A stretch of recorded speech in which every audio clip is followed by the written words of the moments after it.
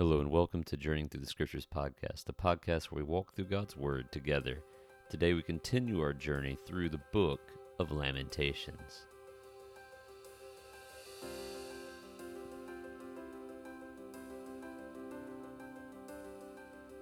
Today we're going to look at Lamentations chapters 1 and 2, and this is entitled, I guess, if I had to give it a title, it would be God Don't Play. Because the theme of chapters 1 and 2 is that God doesn't play when it comes to sin, or better rendered and probably more professionally rendered. God rightfully judges sin and his anger burns against it. That is the theme of chapters 1 and 2. So if you're looking for a fluffy, hope-filled message, you're probably not going to find it here. What you're going to find is that we are fallen people, and that because we're fallen people, are broken, and we live in a broken world, and we do broken things.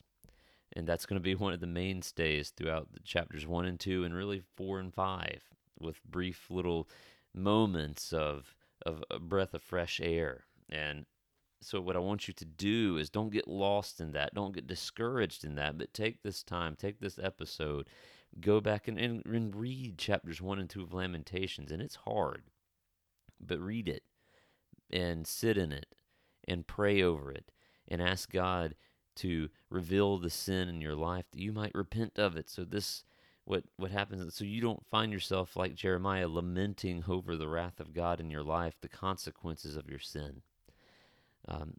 Instead, repent and turn to Christ. And I want you to feel that tension. Lamentations is like I said in the introduction, is a tough book. And it makes me excited to get to Ezra and Nehemiah because they're easier to teach through.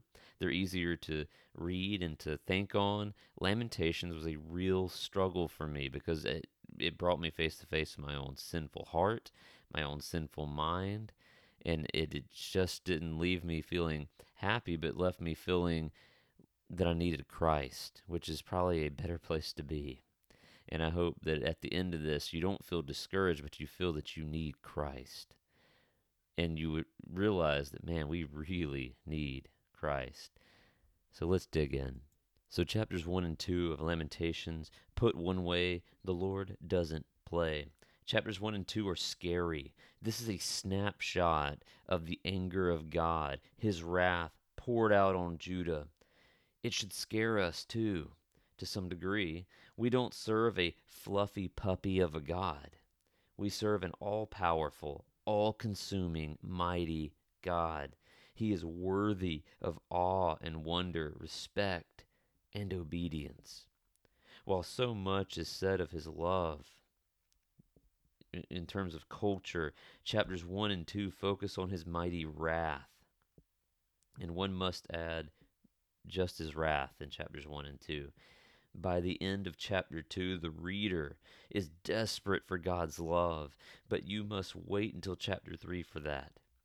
Yet, don't rush through the harsh stuff. It's so easy to rush through chapters 1 and 2 and say it's too tough, it's too hard, it's too dark. Don't rush through it. And this is why the resolution in chapter 3 is so sweet and so refreshing because of the dark dissonance of the first two chapters that we're going to look at today. So that's a little rundown of what we're about to dig into. And I want to focus on the first thing. This is a snapshot of God's wrath, and it's scary because God is scary. I like how C.S. Lewis puts it with his Narnia books, where one of the children asks about Aslan, is he safe? And Mr. Beaver says, of course he's not safe. He's a lion, but he's loving and he's good. That might not be an exact quote, but that's about what he says. That's kind of the general idea. And that's true of God, and that's what C.S. Lewis was kind of pointing out. Is God safe? No. He's capable of many, many things that would scare us because he can destroy the world without even a blink. That's the kind of power he holds. I mean, understand the power of God is absolute. And that, to some degree, is scary, but we have this promise from Scripture. Is he safe? No, but he's good. And he's loving. And what I said in little synopsis there is that while much is said of God's love, now there is much to say on the love of God, and there is much to dwell on, and there is much to be thankful for. But I think sometimes we focus so much on the love of God, we focus exclusively on that, and to our own detriment, we focus on an incomplete picture of God. Yes, He is love. The Bible says that. But He is also just and He is holy, and part of that is His wrath. And we don't like to think of God as wrathful. Um, but yet He does have wrath, and it is poured out. And it will be poured out in the end times. So don't neglect that. Get a complete picture of God. He is good and He is loving, but yet there is a consequence for rebellion against Him. We should put it, sustained rebellion against Him. So we want to look first at the judgment, or His judgment and His wrath. So chapters 1 and 2, that scary snapshot, we see that in verse 1:13. Let's look at that. From on high, He, that's God, sent fire into my bones. He made it descend. He spread a net for my feet. He turned me back. He left me stunned, faint all day. This is Jeremiah speaking, transgressions were bound into a yoke, verse 14. By His hand they were fastened together. They were set upon my neck. He caused my strength to fail. The Lord gave me into the hands of those whom I could not or cannot withstand. The Lord rejected all my mighty men in my midst. He summoned an assembly against me to crush my young men. The Lord has trodden as in a winepress the virgin daughter of Judah. And he continues on with much more imagery like that. So if you're that kind of gives you, this is the snapshot of His wrath. He causes His strength to fail. He gives him into the hands, and this is literally what is happening in the context of the story here. Judah is being given into the hands of Babylon.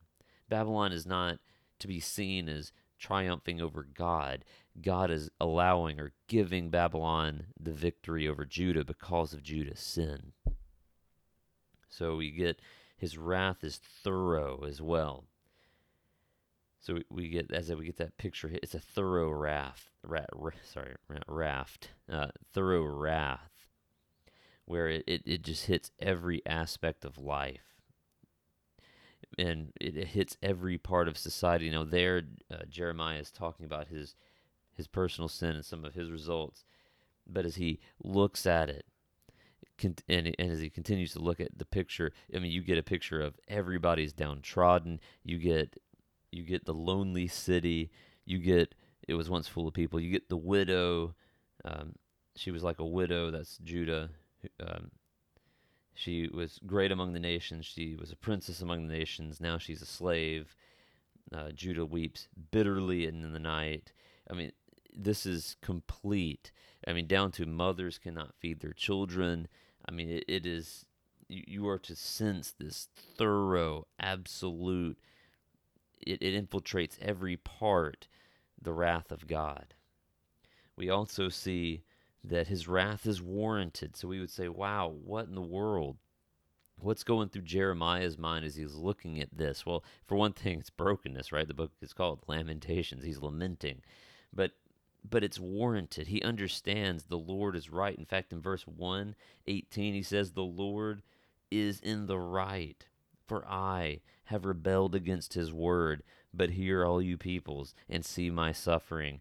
And he goes on, see my young women, see my young men have gone into captivity. See, in the midst of God's judgment and wrath, Jeremiah rightfully sees He's right. God is just to do this. His wrath is warranted. And in our lives, when we reap the consequences of sin that we have sown, and the wrath of God is poured out on us, it is warranted.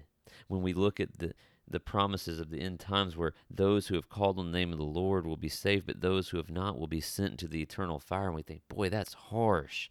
But we see through Scripture, it's warranted. God is right. And the attitude of a believer is to look at the sin in your life and to look at the consequence of that sin and go, God is right to let this happen to me because I have sinned, I have rebelled. Watch Jeremiah's words. I've rebelled against his word, and we have rebelled against the word of God. And we warrant the wrath of God when we do. And praise God, we get the grace of God more than we get the wrath, or else we would not be standing. So what is our response to his wrath? And I want to look at that quickly. Well, we have weeping and brokenness for sin is one response. Chapter 1, verse 16 says, for these things, that's all the things that I've just read, the wrath of God being poured out, the destruction that it's caused. For these things I weep, and my eyes flow with tears, for my comforter is far from me, one to revive my spirit. And in chapter 2, verse 16, sorry, not verse 16, verse 18, he says, their heart cried, now this is Judah, their heart cried to the Lord, O wall of the daughter of Zion, let the tears stream down like a torrent, day and night. Give yourself no rest, your eyes no respite, because sin should cause weeping and brokenness. And when's the last time? This is where we stop and we look in the context and go, when is the last time in my life did I weep over my sin? Did I weep over my rebellion towards a holy God? And as I read through these passages, it caused me to stop and say, when is the last time that I really, more than just going, God, I'm sorry I did this. God, I'm sorry I thought that. God, I'm sorry I didn't treat that person right. Did I weep over that? Did I let my eyes flow like torrents of rain because I had sinned against the holy and good God? And if nothing else this morning, pause and think. Read through that. Read chapter 2, at least. And stop and think, when is the last time that I poured out my heart to God? And in terms of being sorrowful for our sin, not merely like, I guess I should ask for forgiveness because it's the right thing to do, or man, I got caught, or man, the consequences are bad. No, but you cried because the sin was so bad. And remember, there is no little sin, that you cried over the sin in your heart. Our response, this is kind of what I wrote in meditation, our response to our fallenness and God's judgment. Our hearts are to cry out and tears flow. Genuine sorrow is the result of God's judgment. Our brokenness is poured out before God in this sorrow and this crying. This is what it looks like, that we pour out our brokenness before God. This crying out is to God. It is pleading. It is longing for his peace and his presence and his grace. That is what it looks like, and that is what it means to weep over our sin. But you can't just weep over it and do nothing. We must have repentance, admitting and confessing sin. And all throughout chapters 1 and 2, we see Jeremiah stop, like we read in 1:13 or 1:18, where he says, I've rebelled against the word of God. He acknowledges this, and he calls the people throughout chapters 1 and 2 to turn from their evil ways, not to continue in it. And we must weep and pour out our brokenness before God and then repent and stop the sin that we're doing and do it no more. Confess it and turn from it. And then we need to acknowledge God's righteousness. And again, I've already pointed out several examples where Jeremiah says God is right. He is righteous. He is still good. In the midst of his wrath, he is still good. And so these are the responses: weeping, repentance, and acknowledgement of God and his righteousness in the midst of our fallenness. These are ways we respond to God's wrath, respond to the sin in our life. And the last way is we're going to call out to God. This calling out to God needs to be genuine. Jeremiah is not playing word games here. He's genuinely calling out for the presence and mercy of God. There's persistence. I mean, notice in the passage that I just read, he says, let your tears stream down like a torrent day and night. Give yourself no rest and no respite. And he continues on, arise and cry out in the night, at the beginnings of the night watches. And he gives this picture that our calling out needs to be persistent, no rest, no respite. This is a call for God's for persistence from desperation, because we need to be desperate over the brokenness of our sin. And so there's persistence in this, and there's pouring out of our hearts. And I love how Jeremiah in 2:20 says, pour out your heart like water before the presence of the Lord. Isn't it beautiful that we can do that, by the way? Isn't it beautiful that we can pour out our heart in the presence of God and He will hear and He will listen? And I love that in the middle of all this bad and going on in Jeremiah's world, I mean, his city was under siege. It was bad. Women were literally cooking their children. That happened. They had no food. They were starving. The rich looked like the poor and desolate because they had lost everything. People were being carried away into captivity. This is the loss of everything he had hoped and dreamed for. As he looks at the people he's supposed to lead spiritually, they're broken. And yet, in the midst of this, he calls for God to look and see and says, because you do see and you do hear. And these are beautiful breaths of fresh air for us, that even when things in our lives are going crazy and broken, God hears. Cry out to Him. Pour your heart out to God. He will hear and He will answer.